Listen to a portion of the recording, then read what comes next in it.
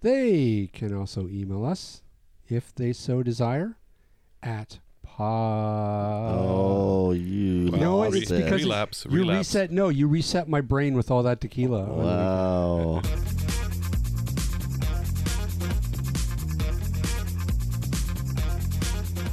Welcome to AT Banter, the podcast where we discuss anything and everything regarding the world of assistive technology.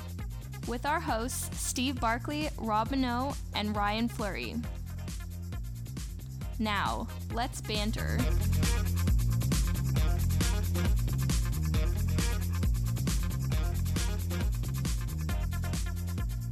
Hey, and welcome to another episode of AT Banter. Banter. I am Rob Minot, and joining me today on the Guitar Dungeon couch is Steve Barkley. Howdy do.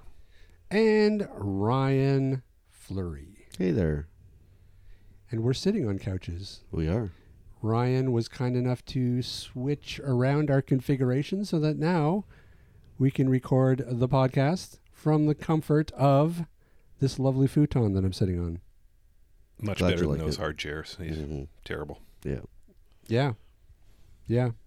Just So- don't fall asleep.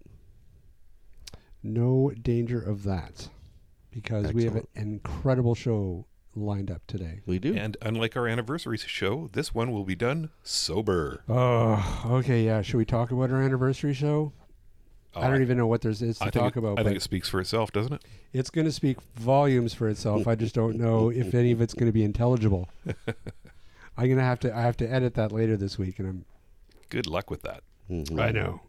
I know. So for those people who may be new to the show, we had our big 1-year anniversary show over the weekend, and we decided that we'd have a few drinky poos as we recorded, which looks great on paper, not so good when put into practice, especially when some unnamed person brings tequila to the party.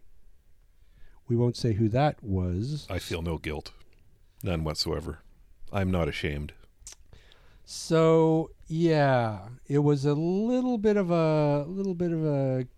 chaotic. Let's say I don't know what other adjective would you use to describe it? I wouldn't say it was chaotic. It could have gotten way out of hand. Yeah, it was slightly boozy. Yeah. It was boozy.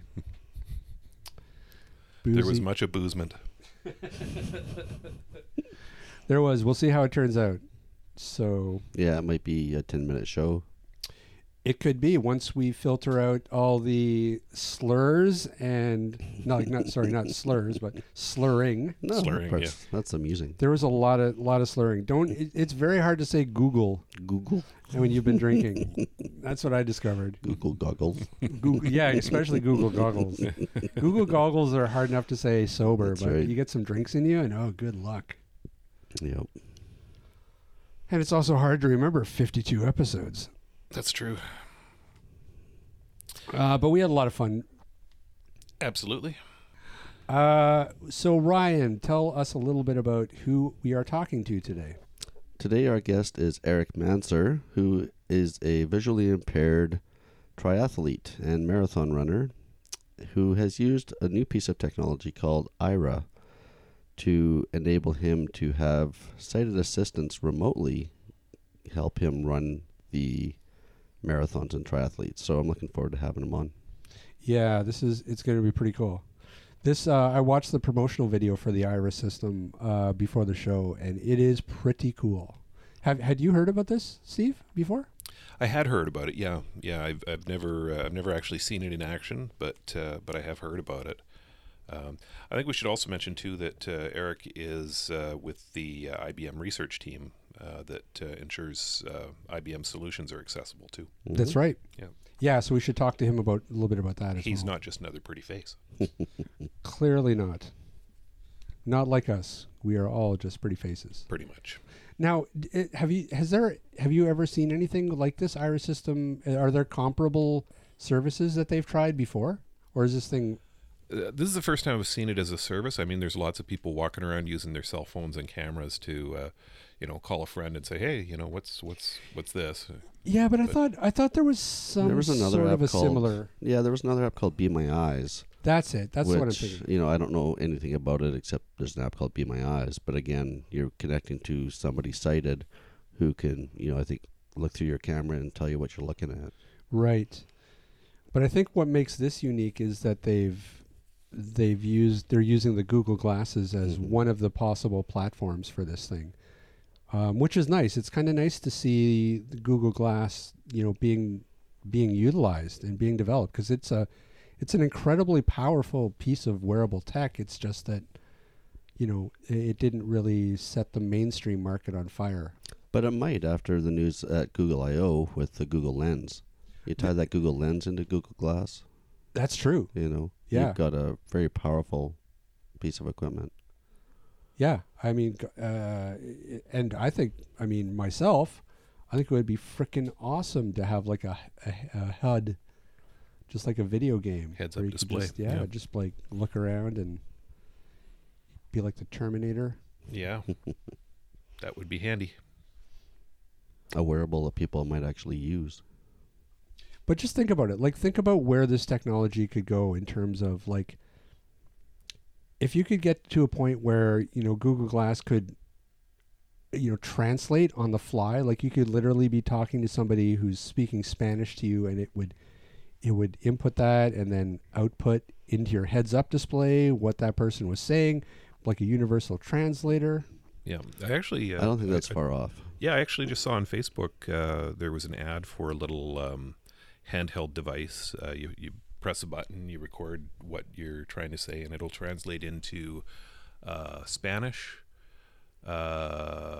English, of course, but it also does, I think, Mandarin, Cantonese, and Japanese. And Skype can do that now. If you're talking to somebody in a different language, Skype will automatically translate that language. So I'll be speaking English to somebody in France, and they're getting the translation in French. They'll be speaking to me in French. I get the translation in English, and it's all done on the fly, real time. Oh, that's so cool. Yeah.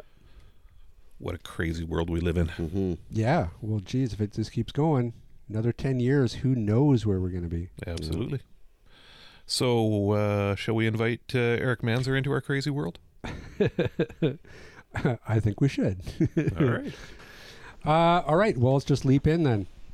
So today we are very lucky to have with us Eric Manzer, who is a marathon runner and triathlete, and also works for IBM Accessibility, and just recently ran the Boston Marathon with some pretty cool tech that we're kind of excited to talk to about today. Eric, thanks so much for joining us. Oh gosh, it's my pleasure, gentlemen, and congratulations on your anniversary. Thank you. Thank you. Yeah, that was congratulations on surviving our anniversary. That would have been one of the more heavily edited podcasts, I imagine. Yeah, we decided that we would drink tequila while we recorded our anniversary podcast, and that looked a lot better on paper than it did in practice. So am I on the show immediately after the anniversary episode? No, I think what we'll do is I think we'll post you on Friday, and I think we might post our anniversary show on the weekend. Oh, cool. So you come first. Well, that's a great milestone, and I'm humbled to be on your show. Following you've been killing it with the amazing guests lately, so I'm humbled to be here. So thank you. Well, thank you very much. Yeah, Ryan is our guest sign-up guy. He's the one who chases them down and tackles them and hog ties them until they agree to come on. That's right. Send them $100 each. But the funny part about it is it's usually not that hard. No. No, people usually say yes. We've never really been turned down, have we, Ryan? Not yet, no. People just either ignore me or they come on the show. Yeah, so. I guess technically ignoring doesn't count. That's right. right. They never overtly turn you down. That's right. They just don't reply. All right, Eric. Well, let's start with what exactly is your visual impairment? Well, I have a degenerative condition called retinitis pigmentosa, or RP. And I was diagnosed pretty young, actually. I was diagnosed at age 5, nearby here in Massachusetts, in Boston, where I, near where I live, with this condition that leads to blindness. And so when I was diagnosed, it was really something that seemed so distant. Like I'd never, as a younger person, really considered myself even someone with a disability, just because, at a younger age, the most noticeable symptom of RP was night blindness. And, there are really in RP, there are a couple of symptoms that are notorious, like the night blindness and the diminished peripheral vision. And so, when I was first diagnosed, like my peripheral vision was still pretty good. And it was the night blindness that was really most noticeable as a younger person. And, things like going to school dances or trying to go to the movies with friends and things like that. And so, it wasn't until years later, and I'm 44 now. And, over time, certainly the peripheral vision kind of closes in gradually. And ultimately, with people who have RP, oftentimes what they'll notice is just the peripheral will close in until basically you have nothing left. And so I, have definitely noticed that, like all through even college, I never really identified as someone with a significant disability. It was more like this, night blindness nuisance almost that was right. Most noticeable. But, after college and once I started in the working world and, really started to notice some dramatic changes in the, level of impairment. And so, I could actually drive a car until about 15 years ago, and I gave that up, at a point voluntarily because it just didn't feel safe anymore. So really my path to blindness has been kind of gradual over many years. And, I've always joked that it kind of makes you very adaptable because you get used to seeing a certain way and all of a sudden it changes on you. And, what I have now, I described if you were to look through like a drinking straw and if you cover the end of that drinking straw with wax paper. So I've got kind of a small straight ahead circle of vision remaining. But, have felt very grateful for the amount that I've had for as long as I've had it and optimistic for the future with some of the exciting technology and advancements that we're seeing. So. Yeah, there's some pretty cool research that's being done right now. Is there anything in particular that you're following? Any researchers? Well, on the medical side, I mean, over the last couple of years, there have been some promising results with things like gene therapies. I've always had cautious optimism in the back of my head about, stem cells and things like that. I guess over time, over the years, whenever promising lab results have come on laboratory mice and things like that, like, you learn to kind of, not be skeptical, but, not get too excited because, you recognize that, when anything shows promise, it still takes many cycles and many years to actually reach, right. Fruition where patients are actually being treated. So, whenever something promising or exciting is announced on the medical side, I've kind of gotten to a point where I'm like, yeah, well, that's exciting and it sounds good, and I'll be excited to hear when they have something or when something gets passed with that. So yeah, it's been a process. Yeah, it's a long road from working with zebrafish to human trials. Absolutely. So let's talk about your athletics. Now, were you a pretty big athlete as a kid?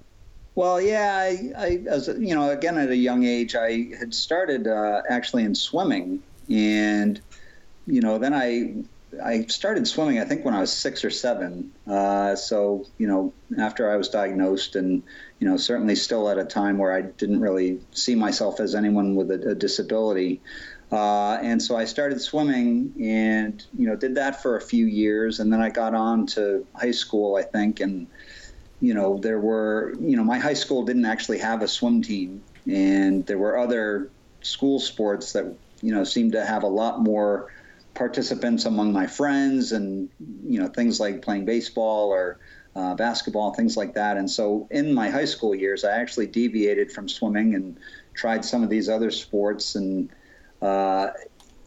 found that over time with my visual condition, I found that, some of these things, although I was able to do them initially, over time became a little more difficult. And so, things like baseball, I have a very vivid recollection of, the point where my vision had changed just enough to make baseball more difficult. And, for a time there, I was doing very well and being able to hit the ball and field the ball with relative ease. And then, there was one distinct day where I was out in the field and, noticed that I could hear the crack of the bat, but had no idea where that ball had gone. And it wasn't until I heard the thud off to my right and, the remarks of people that, spectators that were surprised that I wasn't able or didn't catch it.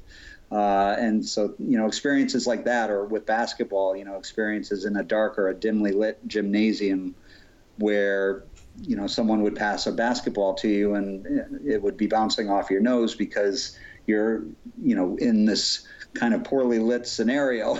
And so, over time, it was kind of like these sports that I had been able to do a little bit, gradually became more and more difficult or, not possible any longer. And so I gradually found my way back to swimming, so that by my senior year in high school, I actually had taken swimming back up and found that I was, even with low vision, was able to swim pretty consistently because, there was some consistency there, like things like the markings on the bottom of a swimming pool that indicate the lane that you're in. Like they usually have the lines that run up and down a lane, or, right, the markings on the wall that let you know where to turn and things like that. And so, it was almost fate, I guess, that I had started swimming, got away from it, but then by the end of high school, had kind of visually found my way back to it, and ultimately was very excited and proud to get a college scholarship just based on my ability to swim and, wow, and be, a competitive swimmer. So by the time I got to college, I was, full on back into swimming, and that, carried me through my collegiate career there. So nice. Yeah, it worked out. So when did you sort of make the switch over to marathon running? Did you start, or did you branch out into the triathlon first? Well, no, it was, I always considered myself a swimmer. Of, my parents and my sister and myself, I was like the black sheep of the family because I was the only one who swam and they were all runners. Like I was the only, I was the oddball in the house. And so, again, I went through college, and here in the U.S., NCAA, Division I college swimming team, and, managed to, compete on the team throughout college. And then by the time I got out of college, I kind of had, developed a lot of this eating and drinking habits that support an active swimming lifestyle.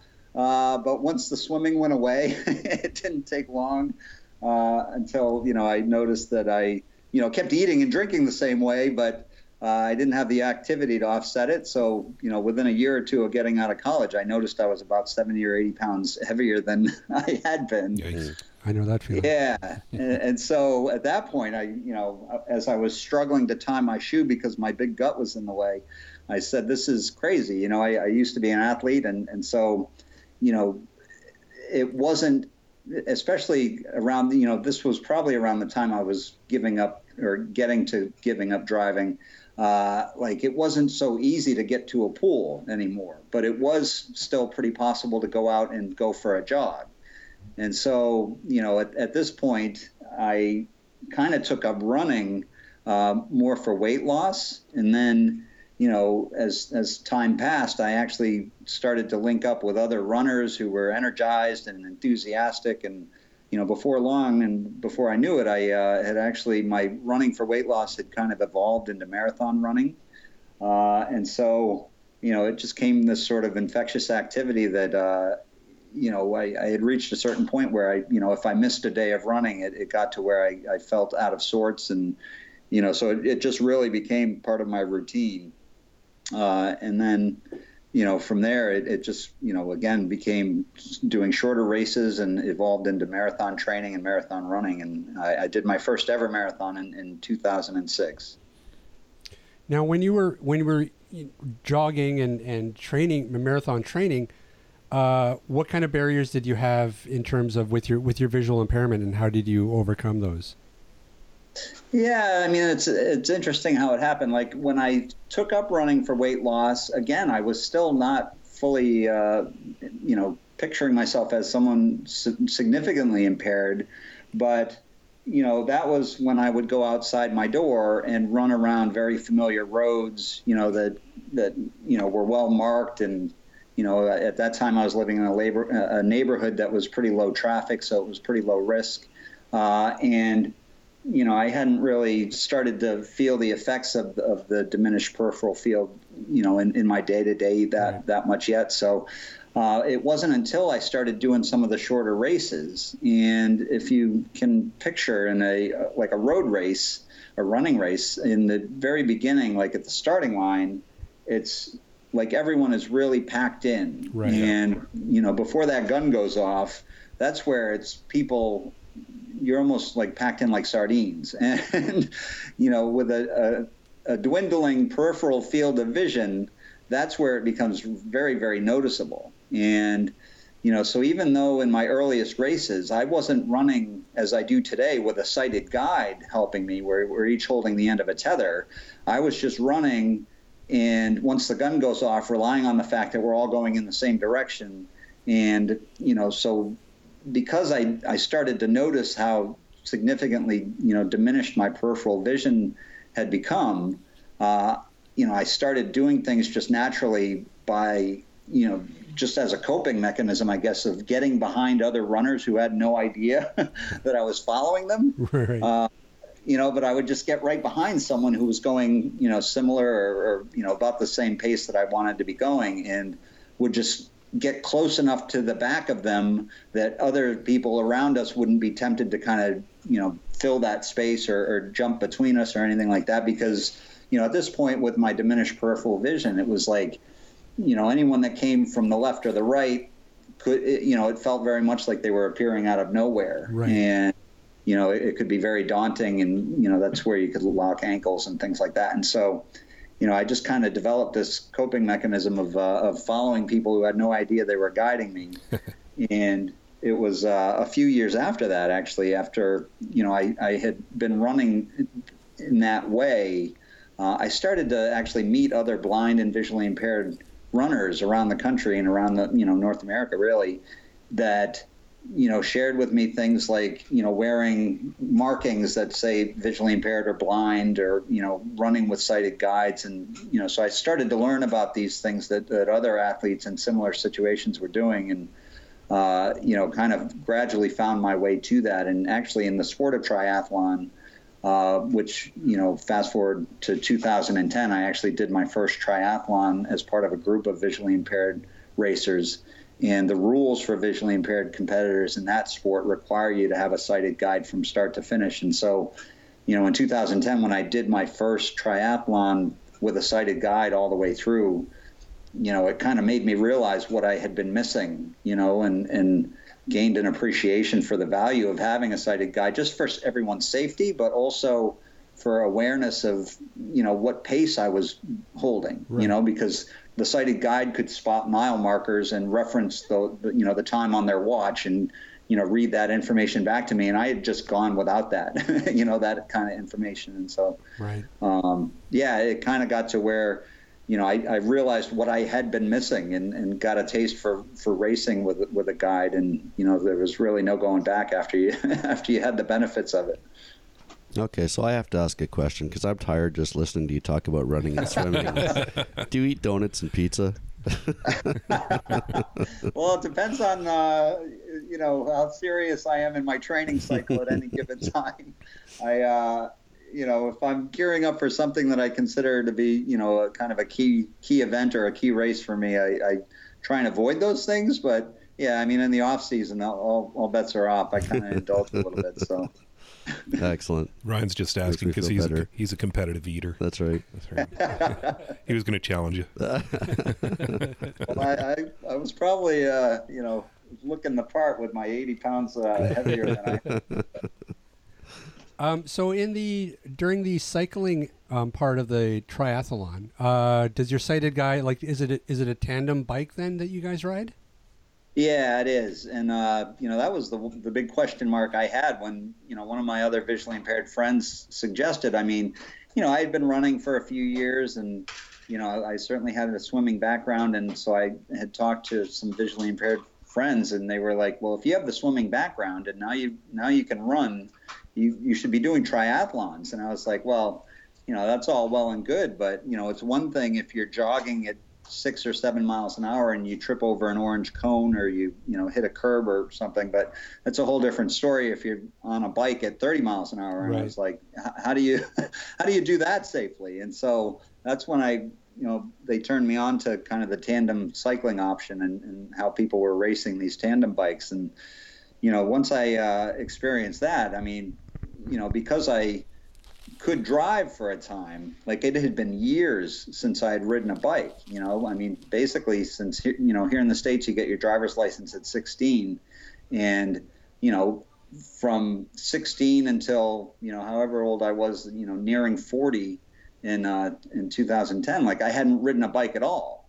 And so when I finally got on the back of a tandem bike, it was exhilarating, it was liberating, it was, really quite an experience. And especially where, in a running race where I'm basically locked on, visually like locked onto the back of the person who's right in front of me, like to be riding on the back of a tandem bike and, with what limited vision I do have, to be able to kind of look around and take in the scenery as we're flying through space, on this fast moving tandem bike was kind of a thrill. So yeah, once I took part in that 2010 triathlon, it was really, it kind of like I was hooked. So I definitely kind of got sucked into the triathlon lifestyle. Now, how does the sighted guide work? Like, do you guys train together ahead of time? Well, yeah, in an ideal world, that's the way it works.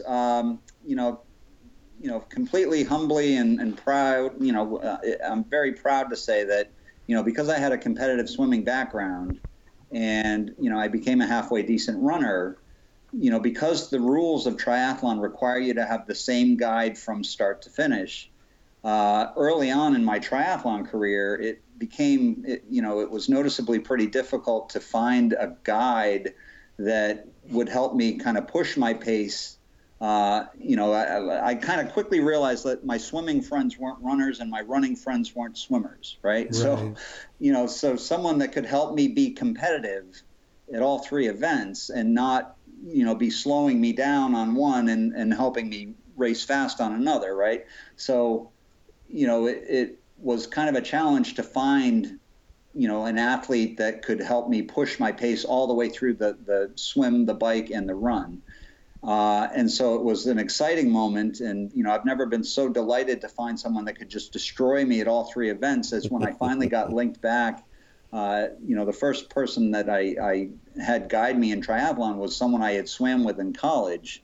And he was, he'd been doing triathlons for years, and he was just, really, really fast and competing on an amateur elite level. And so, it was a thrill to find someone. And like I say, I've never been so happy to find someone that could just crush me at all three things. So, since that time, and, again, that was 2010. But since then, I've got about a half a dozen guides that I can rely on, at any given time that, can help me push my pace and be competitive.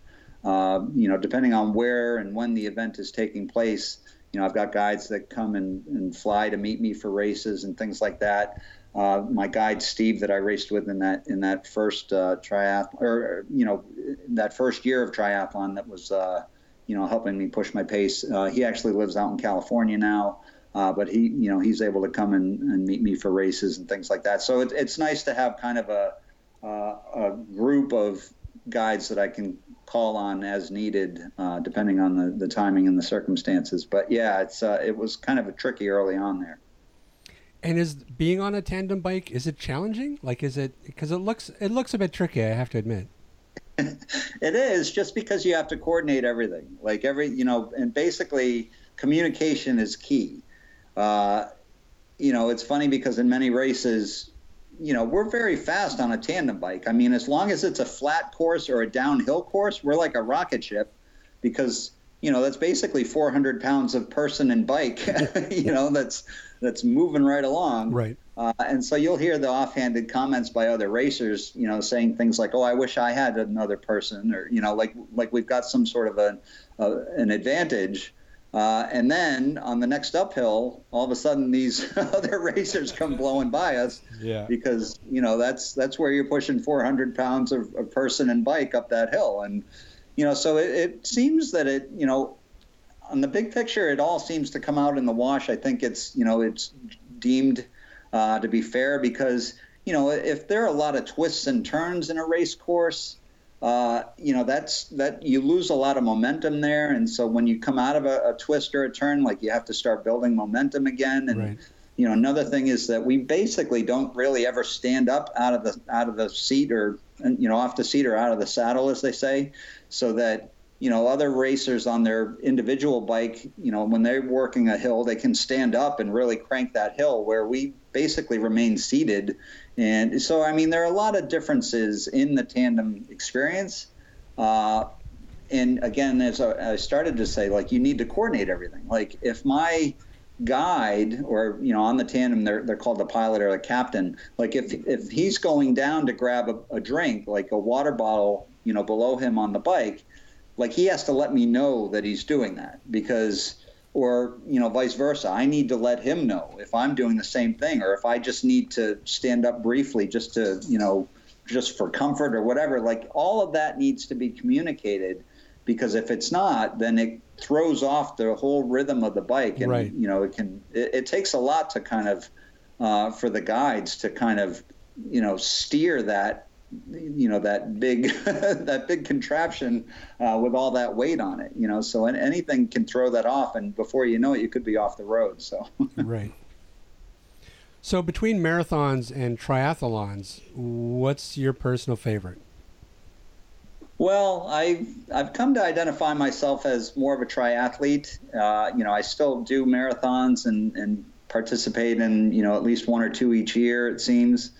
Here in the Boston area, I'm very active with a group, that was originally with Mass Association for the Blind. Now Mass Association for the Blind and Visually Impaired. They have what they call their Team with a Vision every year for the Boston Marathon.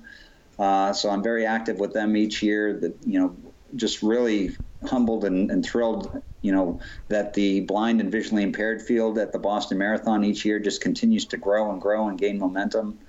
Also, every December out in Sacramento, California, there's the U.S. Association of Blind Athletes has the National Marathon Championships here in the U.S. for blind and visually impaired runners. So that's one I usually try and hit each year as well. And, again, anytime you have a big collection of, of blind and visually impaired athletes coming together, like at these events, the camaraderie and the shared experiences, it's about so much more than just the race itself. It becomes, just a sharing experience, and, really a moving. And in each of those instances, it's a weekend full of activity and just, networking and meeting other people and inspiring, hearing inspiring stories from people from all over the world that are coming to participate in these things. And it's a thrill to be a part of it.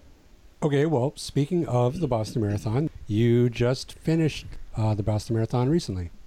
I did, yeah. This year was actually my 8th time running the Boston Marathon, and I did it in an entirely different way this time around. Yes. I have historically, as I mentioned, run with sighted guides, and in the Boston Marathon, because it's a very, very large field and popular race, like 30,000 runners all sharing one race course, can create some unique challenges. In most running races, you might be a mile or two into it before the initial congestion or crowd starts to break open. But in the Boston Marathon, that you can't count on that happening. Like, it's such a large field that, you can basically run from start to finish and be surrounded by other runners. And so as someone, with a diminished peripheral field, as I was describing, kind of that packed in like sardines feeling that I was describing before, never really breaks open. And, add to that the fact that, every mile in the Boston Marathon, they have aid stations or water stops on both sides of the road. And so, you can count on every mile having a crisscross of runner traffic, trying to get over to get to those water stops and creating, kind of additional challenges. So, the Boston Marathon itself is uniquely challenging in a number of ways. And so it was a perfect testing ground for an exciting new technology that I had learned about last year. And we, really were excited about trying to put this technology called Aira through its paces and having kind of a challenging testing scenario for the technology at the Boston Marathon this year. So I was really excited to be able to take it with me on this year's Boston Marathon and try it out on the course. Okay, well, could you step us through exactly what Aira is? Sure. Aira, they bill themselves as a visual interpreter for the blind. And the way it works is you have like a wearable mounted camera. In my case, the camera was mounted on Google Glass. And so it was a head-worn camera that I had. And on my smartphone, I have the Aira app, which allows me to connect with a sighted human assistant who is located somewhere else in the world. And as soon as I trigger the app and I'm able to connect with that sighted assistant, they are able to access the live stream video that's coming off of the camera that I'm wearing. And so typically, the technology, and it's a pretty new technology, but we've been hearing a lot about blind and visually impaired users getting great value from using Aira for things like grocery shopping or for getting help reading their mail or navigating the airport, things like that. So, the marathon scenario was definitely not, one of the existing use cases that we were hearing about. Honestly, we kind of went into the marathon challenge, so to speak, knowing that it would be kind of extreme testing for the technology. Right. It's not technology that was developed in any means to go out and run a marathon with. So we were kind of pushing the limits of it, and we knew that going in. But it was, recognizing that, Aira today is not a technology that I would simply hand to a blind person and say, here, go run a marathon.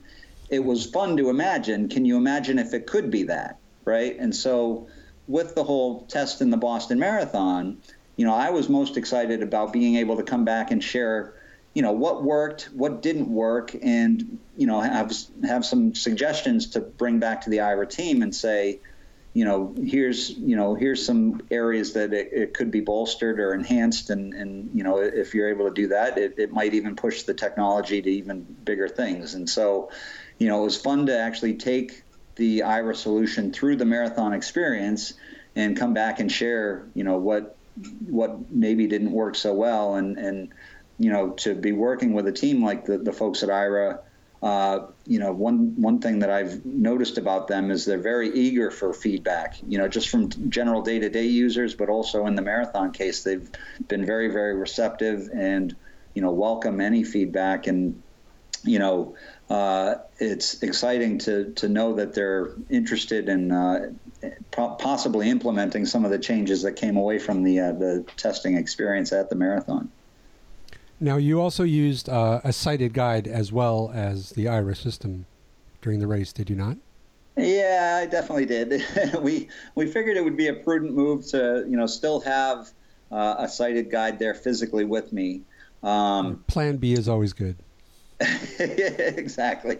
Yeah, where it was kind of it was an unprecedented test. So, we wanted to take all the same precautions we always have. I did have an IBM colleague of mine named David Way who was there physically with me. We were each holding the tether, and we each, I still wore the blind bibs and he wore the guide bibs. And so we took all the same precautions. But, in the years past, I, at times have had other sighted guides with me as well. But this year, we had a second guide, but it was Jessica in Ohio accessing the Aira technology and helping provide, visual descriptions and some guidance that way. So I still very much consider that I had two guides on race day. Right. I had one there physically and one there virtually with us. So it was a cool experience. So what kind of things worked really well? Well, the things that worked really well were that, it was almost like a fortuitous coincidence that, the positioning of the camera on the Google Glass is basically right above my right eyebrow. So my preference in running races, for whatever reason, just, like being right-handed or left-handed, I guess, is that whenever I run with a sighted guide, my preference is always to have my guide on my left-hand side. And so that's where David, has historically positioned himself physically. So he's running on my left, and we're each holding the end of the tether over there. So it worked out really well that the Google Glass camera was mounted over my right eyebrow, because that kind of, filled in a space over there. It gave, Jessica direct view to a spot where I am naturally vulnerable, and especially in a crowded race like Boston. So having her be, getting the video stream that kind of came in from my right-hand side worked out very well. And, one of the limitations, I guess, of the technology that we noticed is that, the peripheral range of the camera, though it's better than my own, is still a little limiting. Right. Like, there were times where Jessica did need me to kind of scan my head left to right, just as I would do naturally navigating on my own. Like, she would ask me to kind of pan right or pan left just to get a better or a fuller view. So that was one point of feedback that I brought back to the Aira team and suggested if there's a way that they could, expand the field or the range of vision of the camera that's being used. And so that, they seem to take that and be looking into it. And so, it was wonderful that Jessica was able to provide what I was calling supplemental information, especially in a challenging situation like a crowded race course, to have Jessica be able to say, okay, you've got a runner on your right who's kind of drifting into your path. And, otherwise, if David on my left was, negotiating a turn or, moving to grab water for us or anything like that, if he was in any way otherwise occupied, having Jessica feeding me information, that was complementary to, what David was giving me was very, very helpful.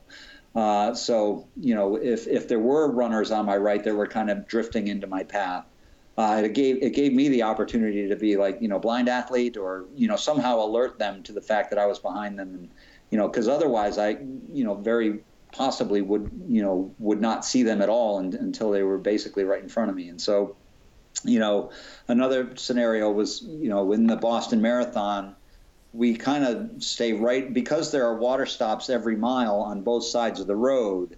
My strategy has been to kind of follow the center yellow line that runs down the middle of the road. So you're kind of positioned, in the least congested spot possible on that course. And so there would be points where we might lose the yellow line if it, got divided by an intersection or, other markings on the road. And so Jessica was continuously able to kind of, point that out to me and call out, keep me on track in that way and kind of keep me moving straight and, to the strategy that we had kind of laid out. Right.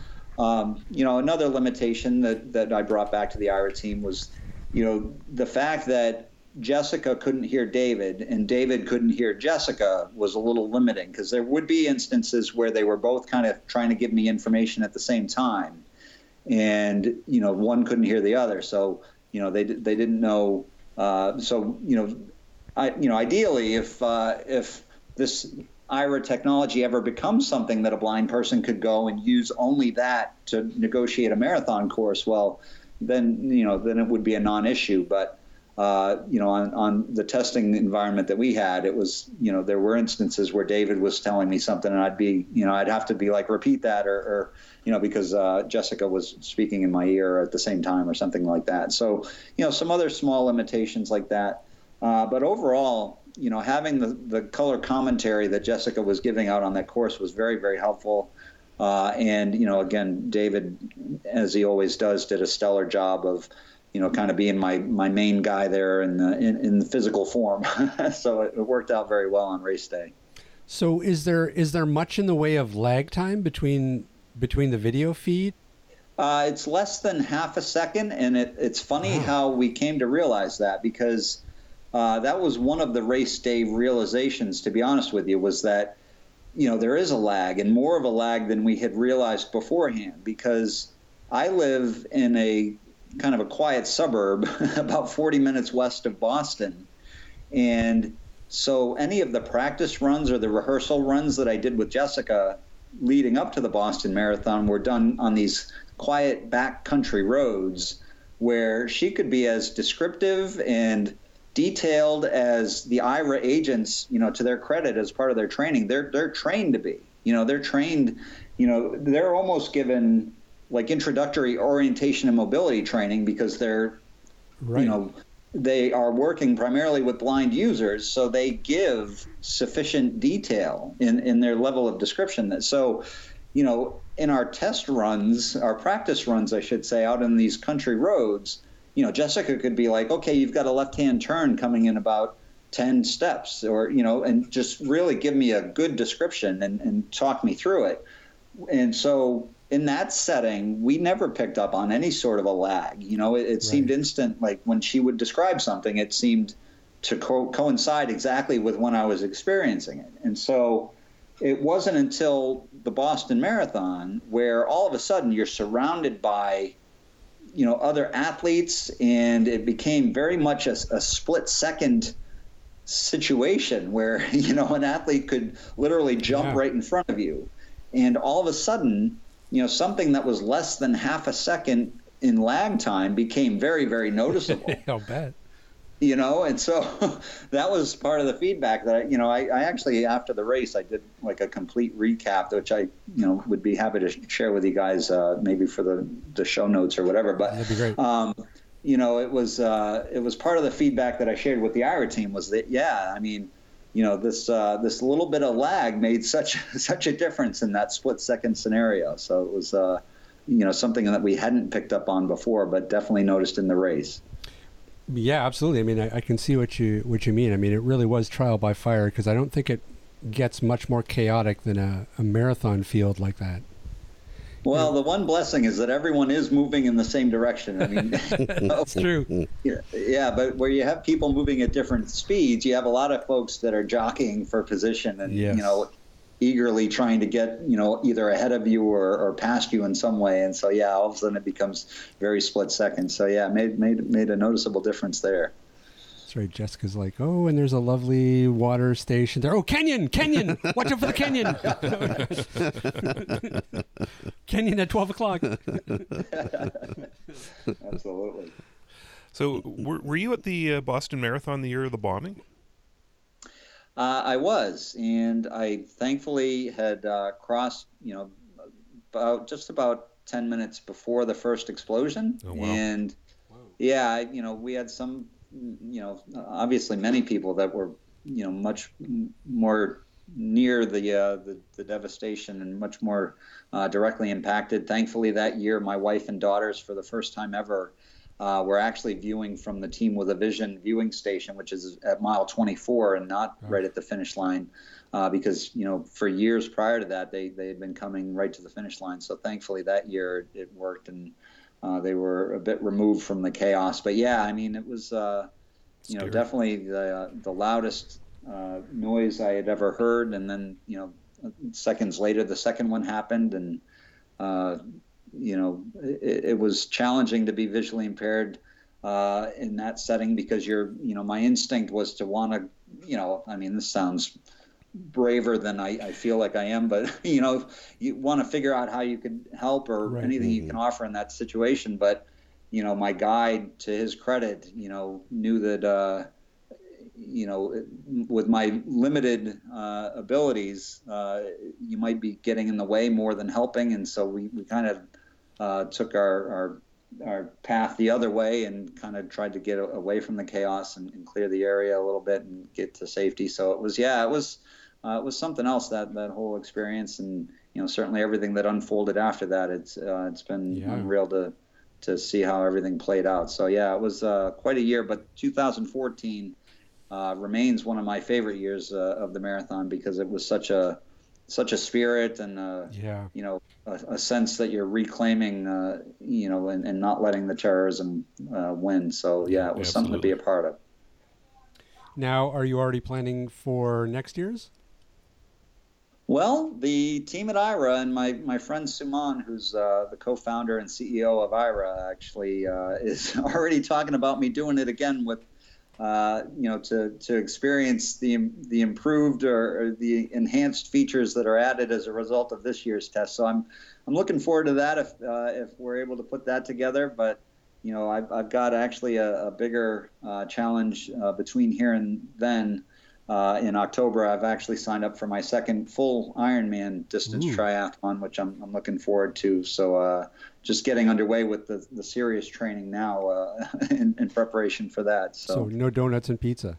I was just going to say that. I'm back off the junk food. Yeah. Now let go on Thanksgiving. Now, are you planning on using the IRA system for that? There's really no practical way at this point, unless they're working on something I'm not aware of, to be able to swim with it, as well as point. I'd love to get to a point where I could ride a solo bike with the IRA solution, but the swim and the bike, we haven't done much testing with it in those scenarios, but. Yeah, so I don't currently. I use the IRA solution, pretty regularly in my day-to-day. And so I'll certainly use it, around, race morning and things like that. But yeah, I haven't really been able to use it in triathlon training or racing yet. So what are some examples of your use of it day to day? Well, day to day, I actually get a lot of use out of it, for a lot of navigational assistance in kind of just like the regular scenario where, oftentimes, even though I live outside of the city, oftentimes I'll need to go in for, business meetings or customer meetings, things like that. And at times, I rely on public transportation to get there. So it's very helpful in a public transportation setting where I can have an IRA agent with me, helping me find an available seat on the train, as an example. Or if I'm going to a meeting that's happening somewhere in the city that I'm not familiar with, oftentimes, actually last fall, there were a couple of times where, the IRA agents kind of pulled me out of a jam and, saved me from being late because I was going to places that I hadn't been before. And so, the ability of the IRA agent, once I connect with them to, be able to tell exactly where I am located, using the GPS, but also be able to give me turn-by-turn directions of where I'm heading is very, very helpful. They've done a lot to really kind of continue to develop the solution. Like recently, they've added functionality to it where an IRA agent, when I'm connected with them, can call an Uber on my behalf. Wow. And, as someone with low vision, something that's been particularly challenging for me with trying to use the Uber app, there are some minor, scenarios in the Uber app itself where contrast may be a little lacking or things like that. So, but I have historically been able to kind of pick my way through the Uber app to the point that I can call for a ride. But one thing I haven't really been able to do is, once I'm alerted that the ride has showed up and, that they've arrived and are there to pick me up, like so much of the information that the app gives you, like the Uber app gives you, is about like the color of the car, the make and model of the car, the license plate number. Like this is all stuff that I'm not really able to use. Right. And so my strategy in the past had been to, as soon as I call for an Uber ride, I would either call or text the driver once that's identified and say, I'm blind and I use a white cane. if you can look for me so that I don't have to look for you. Well, now with the Aira solution, they have the ability to call an Uber on my behalf.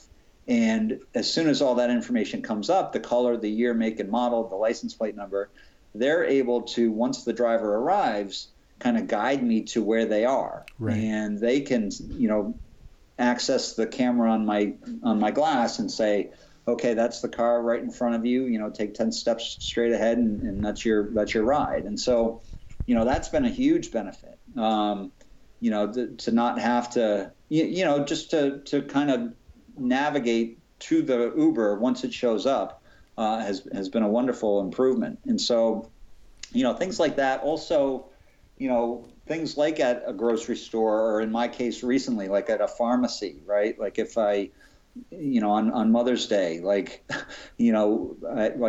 think I mentioned I have a wife and 2 daughters, and I used to rely heavily on my daughters, like they're 11 and 8 years old, like to come in with me and help me pick out a greeting card for Mother's Day, right? Right. Well, now, the Aira agent can kind of help me do that. And so, it's not that my daughters ever complained about helping me, but, you'd like to feel like you can kind of do things without leaning so heavily on your family at times, right. So the ability to kind of go off and do it on my own without leaning on my family. And, even though they're wonderful and a great support network for me, it's nice to be able to, still feel some sense of independence in doing these types of activities. But even, another example with the Aira solution is that my oldest daughter's soccer game, I used to sit on the sidelines and, kind of be able to generally, with the amount of vision I do have, follow the action a little bit. Like I could tell where the cluster of people was,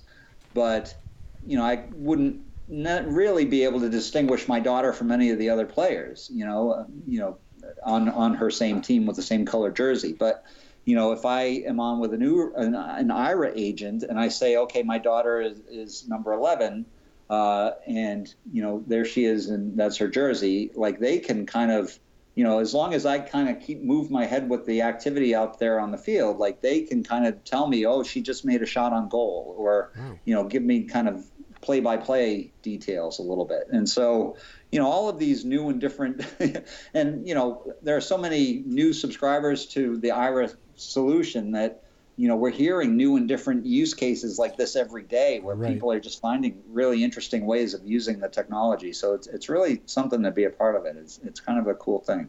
Yeah, it's very neat. Can you use Aira without Google Glass? You can. And actually, when I started using Aira last year, the way it worked out, actually, Suman, the CEO there, and I were both part of the same technology panel that happened nearby here in Cambridge.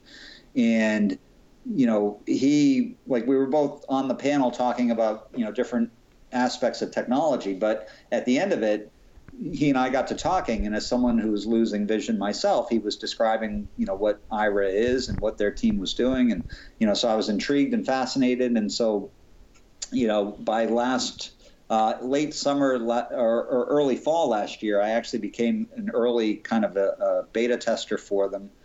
So I started using the technology, testing it out, the second half of last year. And so all through last fall, I was only using it on my smartphone. And I hadn't even received the glass part of it, or the wearable camera part of it yet. So, at that point, it was basically once you trigger the app, it accesses your smartphone camera. And so... as long as you're holding that camera up in front of you and you're connected to an Aira agent, like they're able to see what's coming through your smartphone camera, right. Which was great. And again, very compelling, situations. And again, that's how I was using it when they pulled me out of those jams where I was going to be late for meetings and things like that. But the thing about that was, because I use a white cane, that's one hand that's occupied, and then I've got my second hand holding the phone now, so you have no hands left. Right. And so by the time it got to be January of this year, and I received the Google Glass that went along with it, kind of that wearable element, that kind of freed up my hand, so it made it more of a hands-free experience, which really just enhanced it as well. So it was. It's possible to use it with only the smartphone app and the smartphone camera, but the benefits of being able to wear the camera and have them see what's directly in front of you from that is very helpful as well. Right. And is there a cost for the service? There is. It's a subscription-based service, and they have tiered pricing. It's almost like buying a data plan. Like they give you X number of minutes for a certain dollar value per month, and again, there are tiers. I know I'm on the entry-level plan, and I want to say I forget how many minutes I get, and I haven't exceeded them yet, and I use it pretty regularly, so it's not bad. But it was like $89 per month for the entry service, and then it goes all the way up to unlimited minutes, which I think is $199 per month, and I know that the team at Aira is very aware and conscious of the fact that, kind of a monthly subscription like this, is can be kind of cost prohibitive for some users. So they're very sensitive to that fact. And as they continue to roll out the technology, they just got, a pretty impressive Series B funding cleared as this technology rolls out. So, with every advancement that we're seeing with the technology, they're also working to kind of keep the costs manageable and pull things into alignment as they go with the rollout here. So, just really quickly, I just wanted to ask you a little bit about your work at IBM Accessibility. Sure. What do you do there? Well, I'm part of the IBM Accessibility team, which actually falls under IBM Research. And so, it's very interesting work. It's really like no 2 days are the same. My team at IBM, our number one kind of responsibility has historically been to make sure that all the teams at IBM are doing things in an accessible way.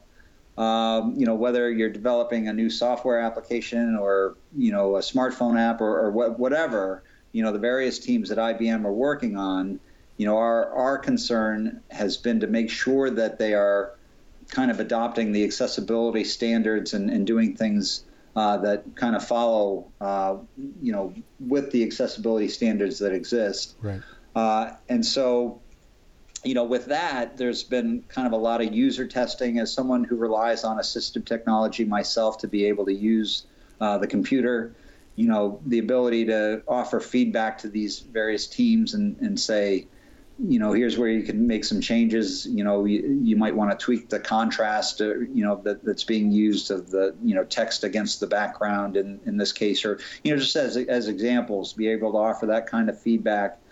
But also, many of my colleagues and I actually are also very active, contributors to the standards. There are like the World Wide Web Consortium that works to kind of define those global standards for web accessibility. We try and remain in active roles or maintain active roles in kind of helping shape those standards. So we like to contribute actively to what the future of accessibility will look like in that way as well. Aside from kind of the day-to-day, tasks of trying to enable the teams at IBM to do things in an accessible way, there are also what I kind of think of as, I guess, special projects that I get to work on that are always very interesting. There is some interest from my team here at IBM in the tests that we did at the Boston Marathon with the Aira technology. Candidly, I would love to see some of our Watson capabilities incorporated into the Aira solution, just to kind of for whatever enhancement or bolstering that could bring. But another project that I happen to be working on currently that I'm very excited about is has to do with self-driving technology.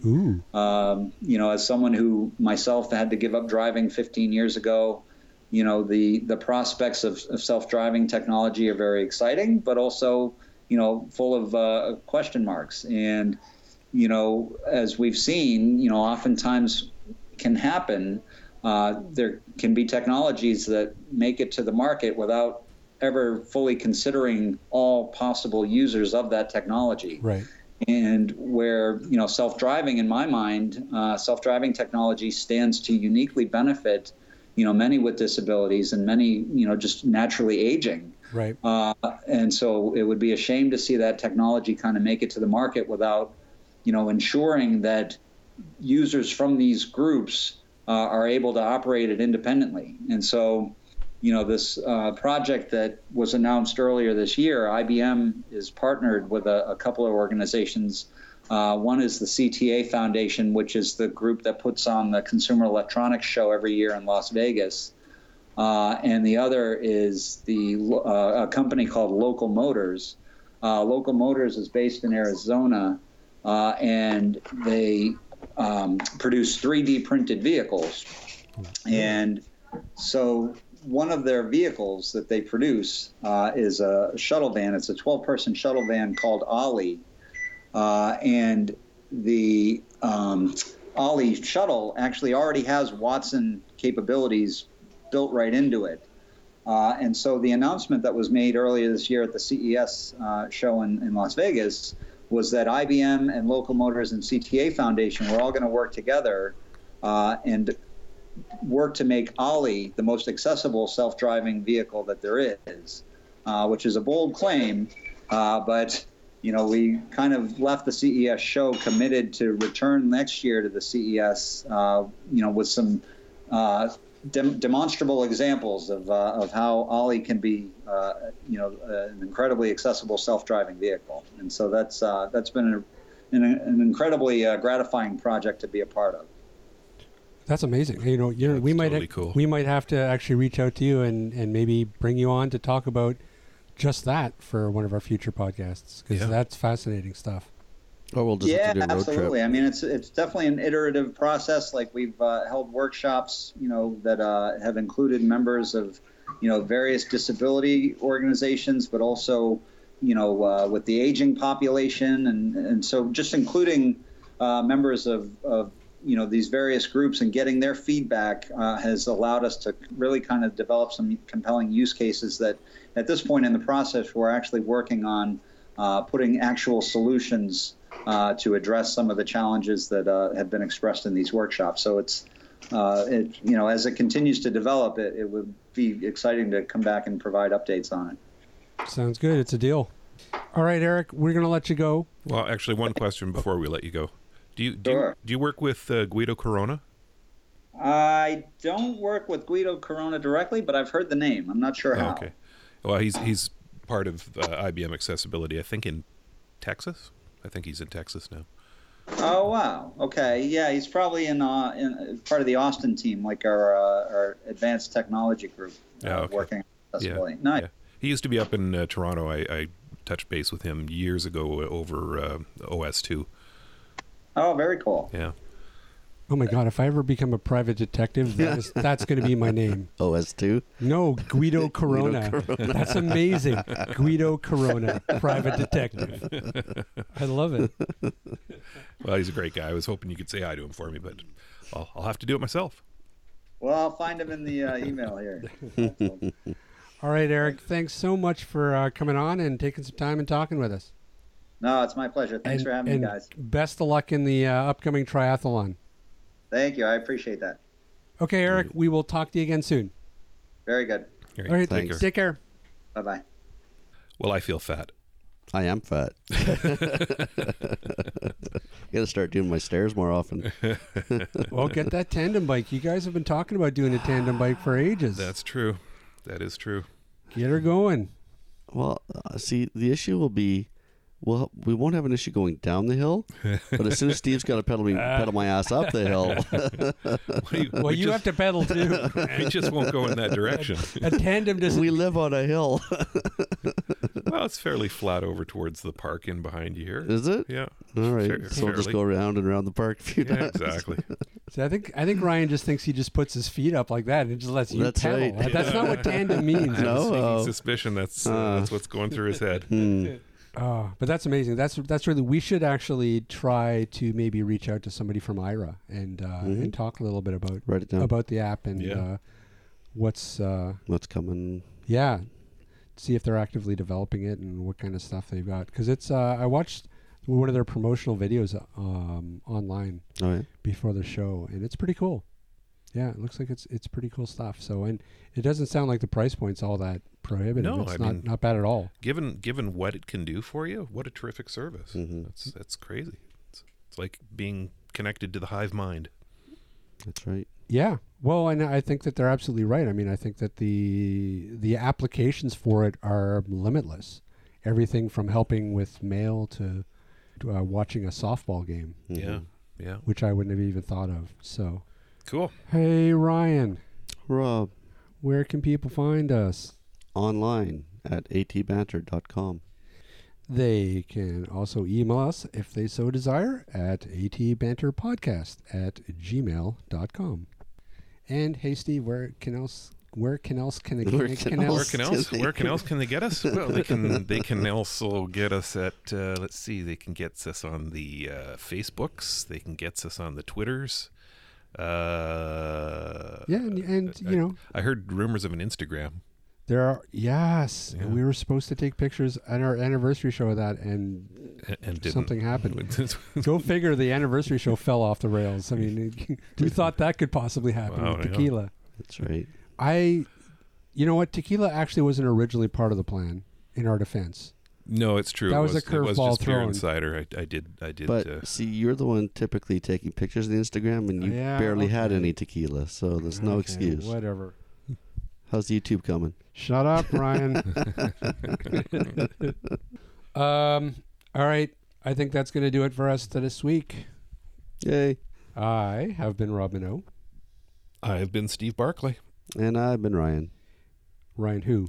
Just Ryan. Just Ryan. Just Ryan? Are you like Beyonce now? Just Ryan now, yeah. All right, everybody. Next week I'll be a symbol. All right. Sorry, I had images of what symbol could it be and going through my head. Yeah, I'm sure. Yes. All right, we'll talk about that later. Yeah. All right, everybody. Thanks for listening, and we'll see you all next week. This podcast has been brought to you by Canadian Assistive Technology, providing low vision and blindness solutions across Canada. Find us online at www.canasstech.com. That's CANASSTECH.com, or call us toll free at 1-844-795-8324.